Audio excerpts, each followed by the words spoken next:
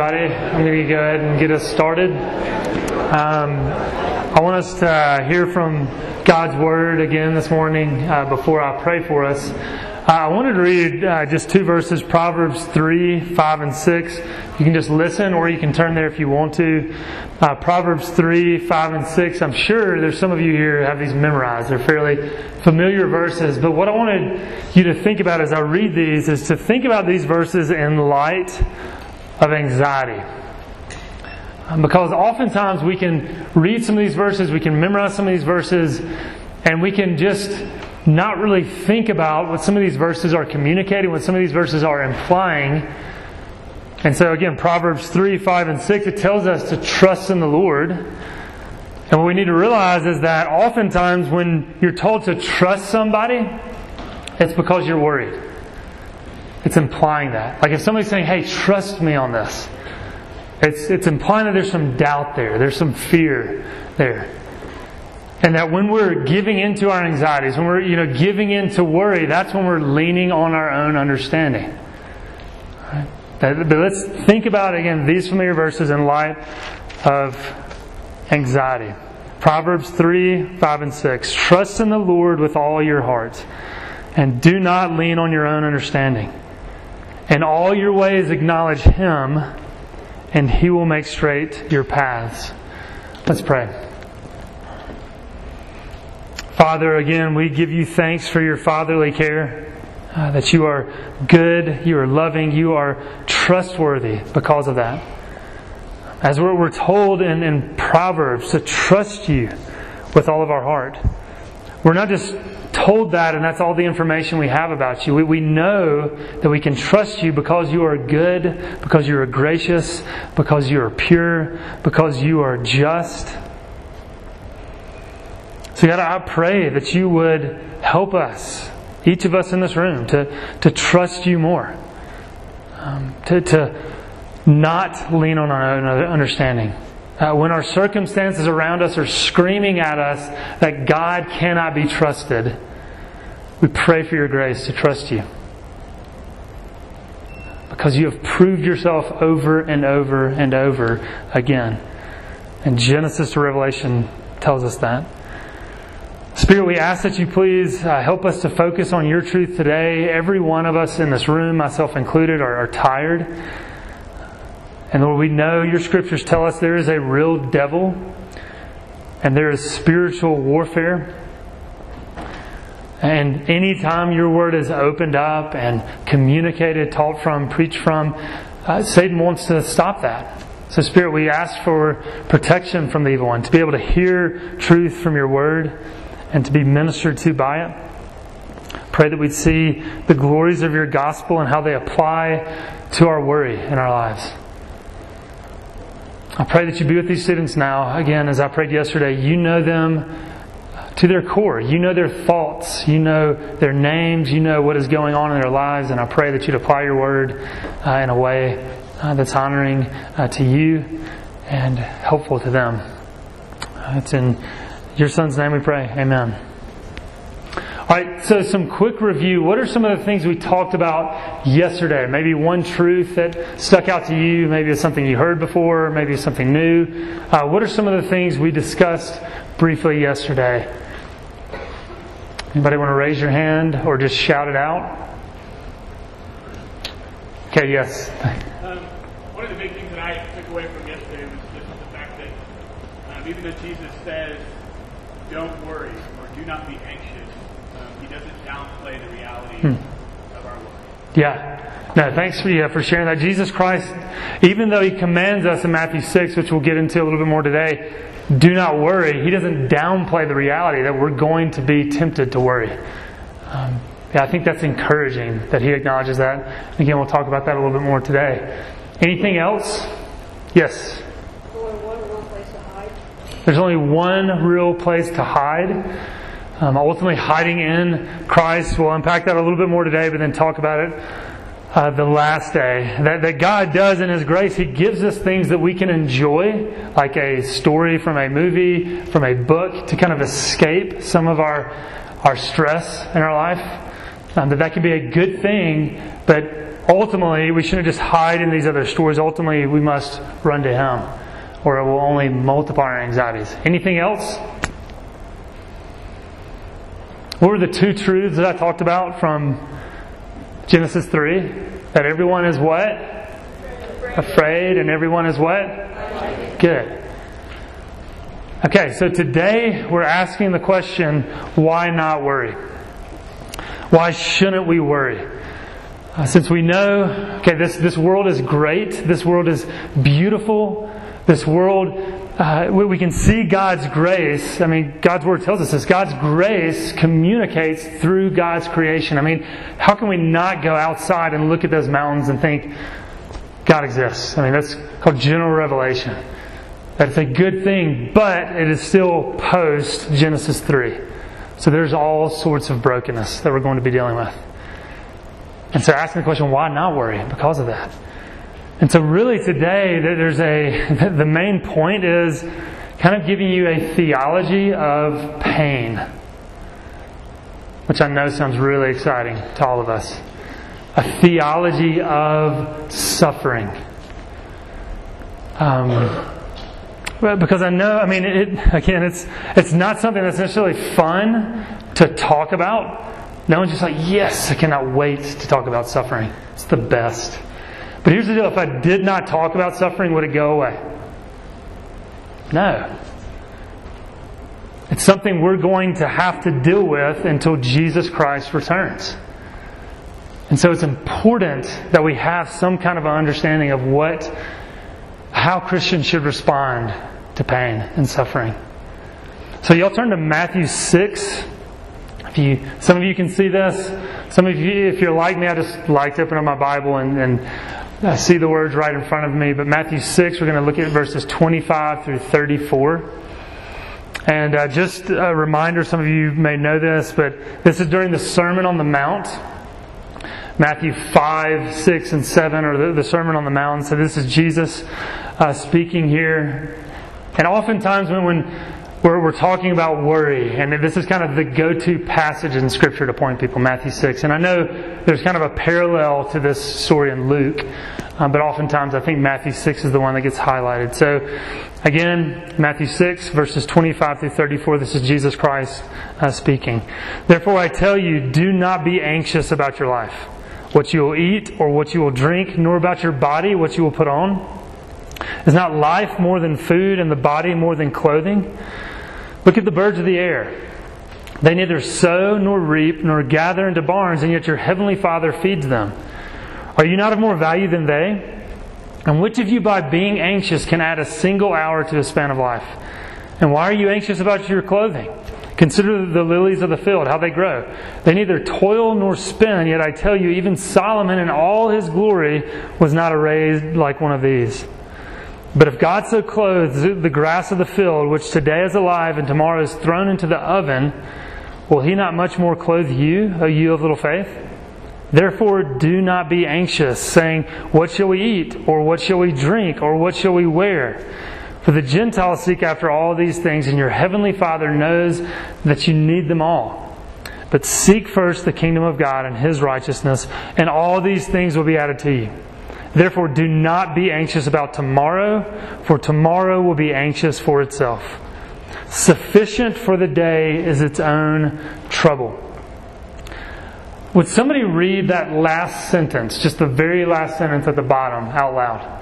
Sufficient for the day is its own trouble. Thank you. Whoever did that. Somewhere up there. Thank you. What does this mean? Sufficient for the day is its own trouble. What does that mean?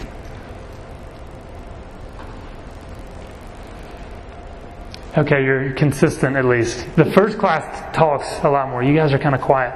What do you think this means? I doubt any of you today got up and said, sufficient for the day, for the day is its own trouble. We don't really talk just like, so what does this mean? What is this telling us? Just very simply, yes. We have enough going on today to be worried about what's going on. Okay? We've got enough going on today to worry about, so don't even think about tomorrow. Even more simply than that, that's right. What does this mean? Somebody else had a hand up? Yes? Yeah, I mean, tomorrow's going to be filled with all kinds of worries, so don't even focus on those. Just stick with today. So, I mean, just very basically, you are going to have trouble today.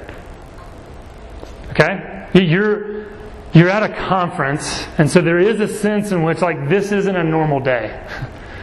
Okay? Like, none of you really wake up in the summer and, like, come into a room to hear some old guy talk to you about the Bible. So it's a little different. But some of you may start vomiting today. So drink water. Okay?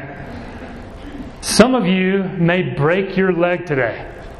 Playing ultimate frisbee, hiking a mountain. And if you're like, oh my goodness, I can't believe you just said that. Is that true? I mean, could that happen? Yes. Jesus said so. There's all sorts of trouble that you could have today. And Jesus is telling you that. Okay, there's all sorts of things. Maybe right now, maybe something happened last night between you and a friend or you and an enemy on this trip, and you're still thinking about it. Okay, and you've got that trouble to deal with today. Okay, but there is trouble we're going to be dealing with. So rude. Kidding. Yeah, there's going to be trouble to deal with. So look, why not worry? I want to tell you a story about a good friend of mine. His name is Josh. Josh and I, we were really close in middle school, and then probably one of my best friends in high school. And then as we both went off to college, we weren't as close. Josh was one of those guys who was well liked by everybody. He never met a stranger. He would often just strike up conversation with anybody. If he was in a line somewhere, he would just turn around to this complete stranger and just start talking to him. And so it was kind of known, like sometimes we would say, Josh, stop talking, like you talk so much. But he was a fun guy, easy to be around, again, easy to talk to. Josh had a disease that the life expectancy is kind of late teen, early 20, so kind of 18 to 21. So raise your hand if you're in that range. In this classroom, 18 to 21. Okay, so that was kind of his life expectancy. And Josh, he did pass away as he was starting Ole Miss Law School around the age of, again, 21, 22. As I've gotten older, I've thought, I never really talked to Josh much about his disease. There are questions I kind of wish I would have just been vulnerable enough to talk to him about. And obviously now that I'm a father, I think about this reality as a father that, I wonder, when did Josh's parents tell him he had this disease? Now, this disease that he had, it can often be diagnosed at the age of 2. So doctors can often identify it at 2. When did his parents sit him down and say, Josh, you might not live that long. Josh, you've got a sickness that says this is your life expectancy. Surely they told him before middle school. Definitely he knew it in high school. So at your age, he knew. He might make it through high school, he might not. Might not make it through college. I thought of how did he live with this every day? It's kind of like he constantly had a cold. He was always coughing.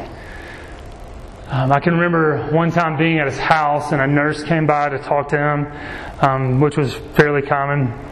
And she was talking about some new medication that could possibly help.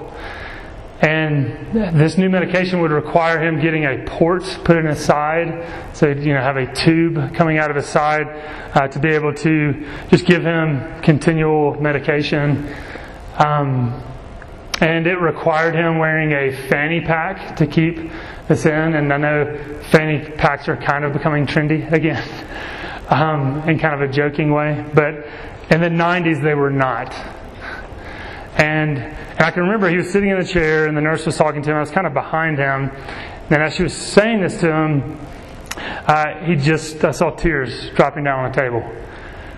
And I didn't realize he was getting upset, and then I obviously saw that. And it made me think of just, wow, I knew Josh was one of those, again, who did not care. I mean, like, he would have gone to school in a fanny pack, and everyone loved Josh. 500 people would have worn fanny packs the next day at school if that's what it took. But it was just the reality of, this isn't how it's supposed to be. I want to be normal. I want to be able to just not have to deal with this thing that's inside of me. So my question is, as Christians, how do we respond to this? Should we just say, Josh, don't worry?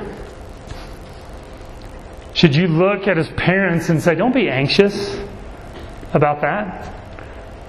Jesus says so. Jesus says, do not worry. So see, we can read Bible verses and we can quote them and we can know biblical truth, but when we bring it to a street level, to bring theology to life, that can be tough. Because people are dealing with very serious things that are going to cause anxiety.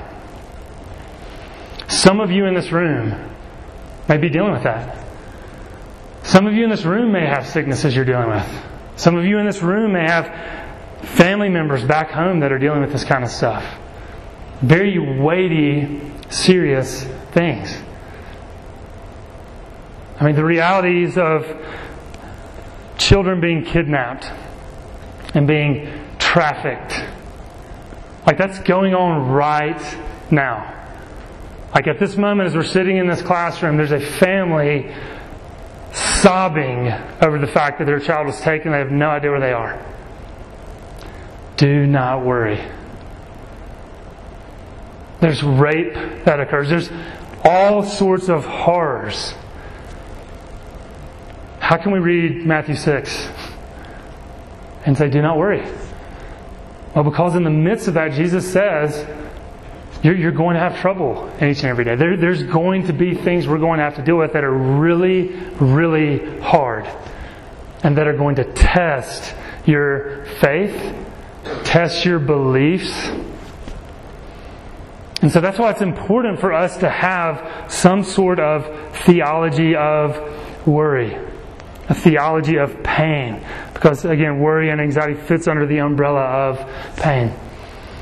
But as we talk about very weighty things like sicknesses, again, death, all sorts of horrors on this end, I mean, thinking of the other end of the spectrum of pain, we might say like minor awkwardness is painful. Like if we want to get to like the other end of the spectrum, like maybe some of you are stressed about just an awkward conversation you had.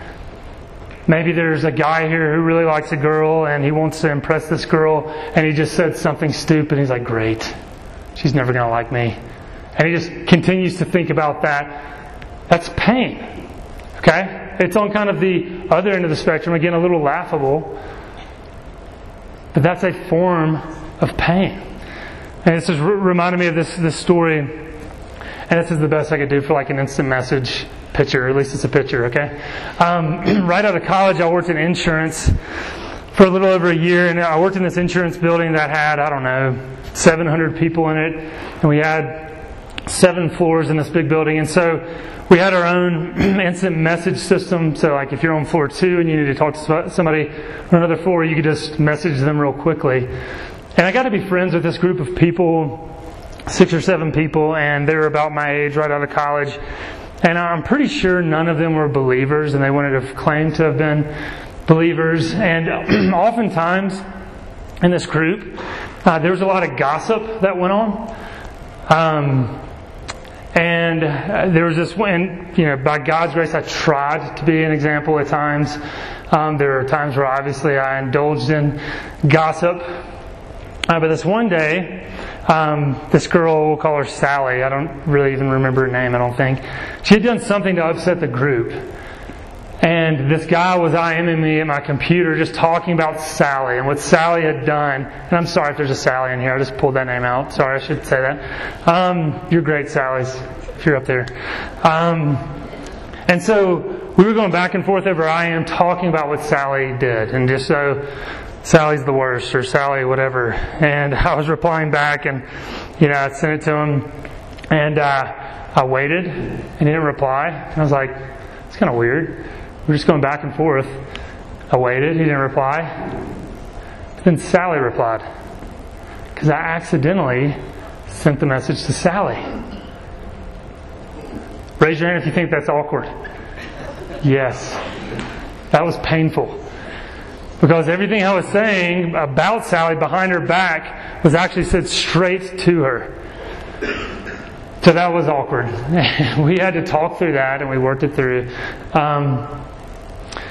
But maybe you're dealing with some of those kind of painful, cringeworthy moments in your life. And the interesting thing, just picking gossip up out of, all of the issues you could be dealing with. What's interesting about gossip is that if you are indulging in gossip, it's going to create anxiety in your own life. Like if you're one who just bashes people behind their backs, constantly gossips about people behind their backs, what it does is it makes you paranoid. And you start to think, what is everybody else saying about me when I'm not around?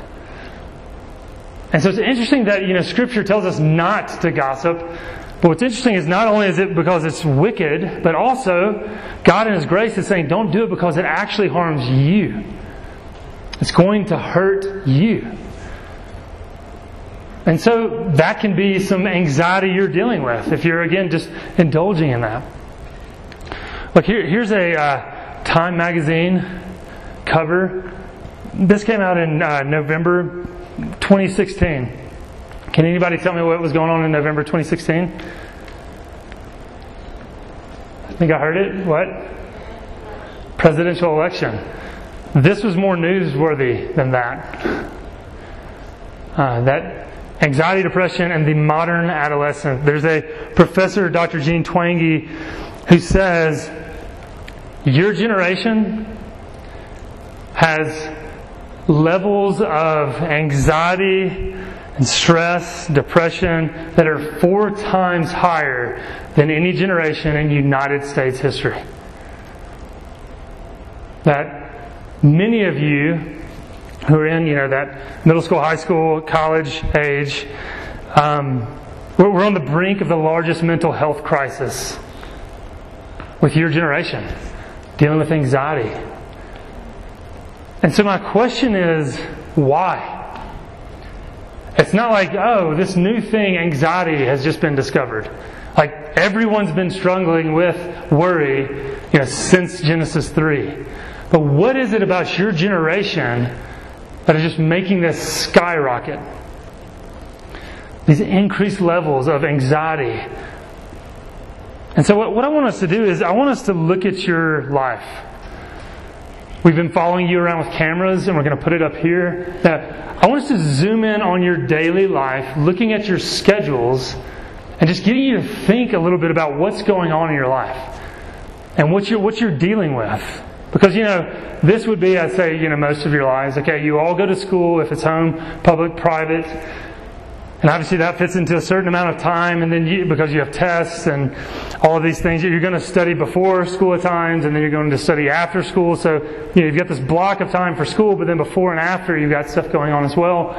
Obviously extracurriculars, not just sports, maybe some clubs that you're involved in. Maybe some of you have a job. Maybe some of you are involved in some kind of service. I know there are some schools that require community service hours. So maybe you do some of that. And so just looking at that right there, and just kind of if we started to break it down and put it into a schedule, that's a full day. Okay? And that's, some of your schedules, I don't know if you have much family time. Some of you are like, that sounds like the worst. I don't want to have family time. But are you ever together as a family? Do you ever get to sit down and have a meal as a family? Do you have any time in your life to just kind of have fun? Have some leisure where it's just kind of unstructured, just chill out. Is that in your schedule? I'm not trying to step on your toes, but oftentimes because life gets so busy, church becomes an optional thing. It becomes something maybe we can kind of add on if there's some extra time. But we have all of these other things that are required. We've got to get the paper in, got to study, got to be at practice, whatever it is. We've got these things that are required. And so look, this is kind of the external schedule. what I want to do is I want to zoom in on your hearts and go through your schedule and get you to think about, like, on a heart level, internally, what is this schedule doing to you? And hopefully highlighting some ways in which maybe you're feeling anxious, and so you can identify it and then deal with it, hopefully in a helpful way. So kind of thinking of a mental, emotional, kind of the physical stress that you're dealing with. Just thinking of school. I mean, there's, with each passing year, you're getting increased responsibilities, right? And so some of that is just normal growing up, okay?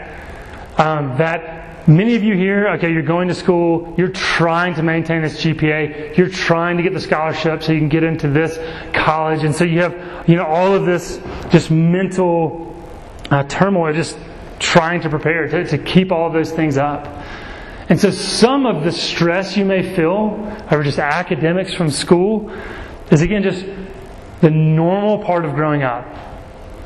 That maybe you look at your schedule now and you think, I never could have done this, what I'm doing today, 3 years ago. I would have had a nervous breakdown.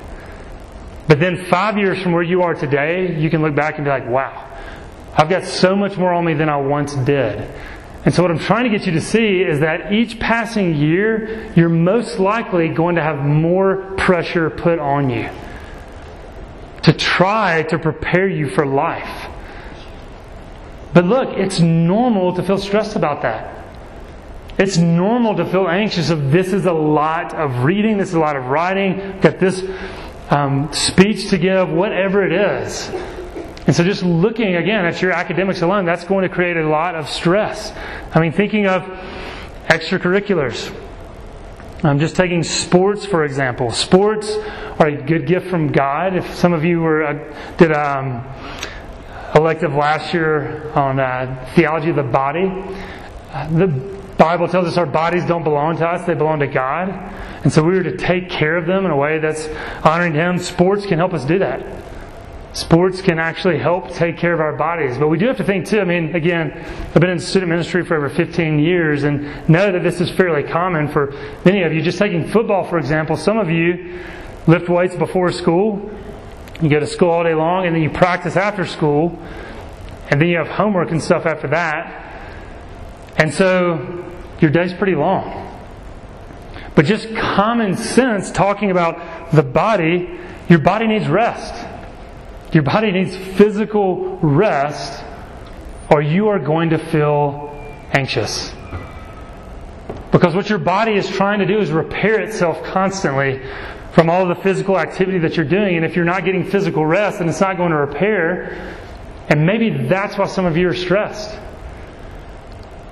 Because, I mean, just, the example I've given before, look, if you ever go and lift weights, you're actually not building muscle in a sense when you go work out. When you're lifting weights, you're tearing your muscles apart. But it's the rest that builds muscles. It's the actual rest that's required because that's the way God designed your body to work. And so I'm just getting you to practically see, how much sleep are you getting? I mean, if you go to a doctor, first questions they're going to ask, what's your diet? What are you eating? What are you putting into your body? Because it's going to affect you. How much sleep are you getting? Those are kind of the common questions they get to. If you're feeling increased levels of stress and anxiety. Sleep specialists say 9 hours a night. Y'all can go ahead and laugh at that. The first hour did. Like, you're supposed to be getting 9 hours of sleep a night. Which I know at RYM Colorado we all catch up on our sleep. Everyone's going to bed on time and getting plenty of sleep. But we can laugh at this because, look, they're just specialists, right? Like, what do they know? 9 hours of sleep. Okay, does anyone know who this is? Roger Federer. So for many years, he was the number one tennis player in the world. For many years. Still, I don't know, is he still playing? Does anybody know? Okay. Getting close to retirement. Still playing at a high level. But just imagine that. Like, he could walk into a stadium filled with 100,000 people and be like, I'm better than all of you at this sport. Like, he could go anywhere and be like, I can beat anyone on the face of the earth in this sport. Could you imagine that? He gets 11 to 12 hours of sleep a night. And we have to say that's part of why he's the best. It's part of it, not the only reason. Because some of us could be like, I'm getting 12 hours of sleep a night, but I couldn't beat him. So he's got some other talents, for sure. I'm not saying that. Does anybody know who this is? Usain Bolt. Fastest man on the planet. And again, I know he's getting older, so there might be somebody else coming. I mean, multiple gold medals that he's won. He's insanely fast. I mean, it's like freak of nature fast. Like, there's got to be a point at which we cannot get any faster as a species. Do you know what I'm saying? Like, when are we going to stop breaking records? That just seems like it's got to stop. You know what I'm saying? This guy's crazy fast. He gets 8 to 10 hours of sleep a night. What about, anybody know who this is? Anybody ever heard of him? Okay, there was no boos. Some people booed the first hour. So, 12 hours of sleep a night. LeBron James gets 12 hours of sleep a night. And part of it is, well, if somebody paid me millions of dollars, maybe I could get 12 hours of sleep a night. Like, they get paid to do these things, okay? So their schedules are different, for sure. But we've got to say, like, this is part of why they're great. It's just because the human body needs rest. And so just asking you really to think about that, are you getting enough sleep? If you are not, you can expect greater levels of anxiety in your life. Thinking about relationships. There are all sorts of relationships that we are dealing with and relational challenges. There are, good teachers. There are bad teachers. There are good coaches. There are bad coaches. When I was playing football, I had a football coach. One time he was giving me my locker combination to put my equipment in, and I went to my locker and the combination didn't work. So I went back to the coach and I said, okay, what was that combination again? He was kind of annoyed. He gave me the combination. I went back. It didn't open again. I was like, great. So I went back. I got it again. He was annoyed. Went back, tried it. It did not work again. I was like, no, please no. And I kept trying it. And I went back to him. And he screamed at me. He cussed me in front of the entire team. It was humiliating. And we went over to the locker, and as he was doing my combination, I saw his clipboard, and he had given me the wrong combination. He didn't notice that. I did. But it was never corrected. He never came back and said, hey, I realized I gave you the wrong combination. And here's the thing. I bring that up to say, I never talked to anybody about that. I was in high school, humiliated by this coach in front of the whole team, and I just walked around with that. And so just asking, what relational baggage are you walking around with? What conflicts have you had that have humiliated you, that have been an injustice that has been done towards you, and you're not talking to anybody about this? You're just carrying those with you. That is going to create worry in your life. You're going to feel more stress from these relational challenges. Thinking of some more relationships, I hope some of you have relationships with pastors in your life, a youth pastor or a godly mentor in your life. Again, I've been in student ministry for a while. I had to confront students on all sorts of things. I had to talk to students about drug abuse. I had to talk to students who were in all sorts of sexual sin. And I can promise you that created anxiety for me. That's not fun to do. But what I was convinced was the Bible called me to do it.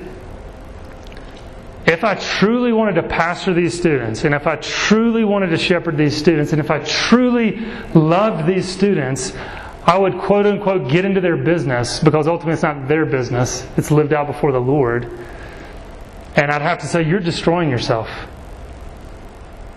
And you're harming others. And you're professing the name of Jesus Christ and you're living this way. And so, again, even these relationships where you have a mentor in your life, that can create anxiety. Because you might be getting confronted with things like this. And this is an important point here of your conscience. You need to realize every one of you in this room has a conscience. That God has given you a conscience. And that conscience that's inside of you tells you what is right and tells you what is wrong. And here's the reality. If you're indulging in a sin behind closed doors, where you think no one else can see you, no one else knows about this, you're going to be anxious. Because your conscience is telling you this is wrong. And this would be more in the category of godly sorrow. That if you're just doing something, again, just indulging in a sin, your conscience is saying this is wrong. Don't do it. You're destroying yourself. And so maybe some of the worry in your life is kind of in this category. And because of just some of these issues that are going on behind closed doors. Friendships, enemies, bullies. I've got to hurry us because we're almost done. Thinking more about mental, emotional, physical issues. Like this is, again, a Time magazine article. I don't know, some of you may be aware that they have different body types for Barbie. Because for a while there, Barbie had this one type and people talked about body shaming. So they have different body types now for Barbie. And I bring this up simply because you're in a culture that never, ever, ever stops talking about body. That whether it's on Instagram, whether it's billboards, whether it's magazines that you're passing down the aisle, the world is telling you this is what you should look like. That you will have worth, you will have value if you look like this. And so maybe you're walking around stressed, anxious because of a certain body type. And you're just thinking, why? Why can I not look like that? And this is very closely related to it. I'm not getting too detailed in this, but pornography. I bring it up because of the insane prevalence of it in our society. And let's not even just talk about the world. Let's talk about the church. The statistics of this inside the church are just the same as the world. 80% of Christian men say they struggle with this. And let's just say like some people are not being honest. So it's probably like 90. We've had a counselor come on RYM's podcast, a female, and she's talking about how this is growing among females. This is just as much a female issue as a male issue. Part of the reason I bring this up is because the average age of exposure is 10 years old. Which just statistically speaking, that means every one of you has been exposed to pornography in some way, shape, or form, whether it's accidental or intentional. And so all I'm going to say is just, you're destroying yourself if you're indulging in this. And I promise you, if you're indulging in this, because it is a wickedness, you're going to feel anxious. Because what if you get caught? You're going to have that thought. What if somebody finds my history on my computer? You're going to be living with this fear. And so maybe you're stressed and anxious because you're indulging in something like this. And I do not say that to shame you. I say that to tell you to get help, to talk to somebody. Talk to a pastor, maybe on this trip, a chaperone. Because again, Satan wants you to keep this in the dark and you will destroy yourself by it. I promise you. So just encouraging you to deal with this. Because again, this is just one issue, pornography, but you were walking around with so much guilt and shame of just so many things. And it's creating stress in your life. And it's making you anxious. And many of you, look, are dealing with doubts. Do you even believe what it is you've been raised to believe? You know, some of you may have grown up in the church and you're starting to think, do I even believe this?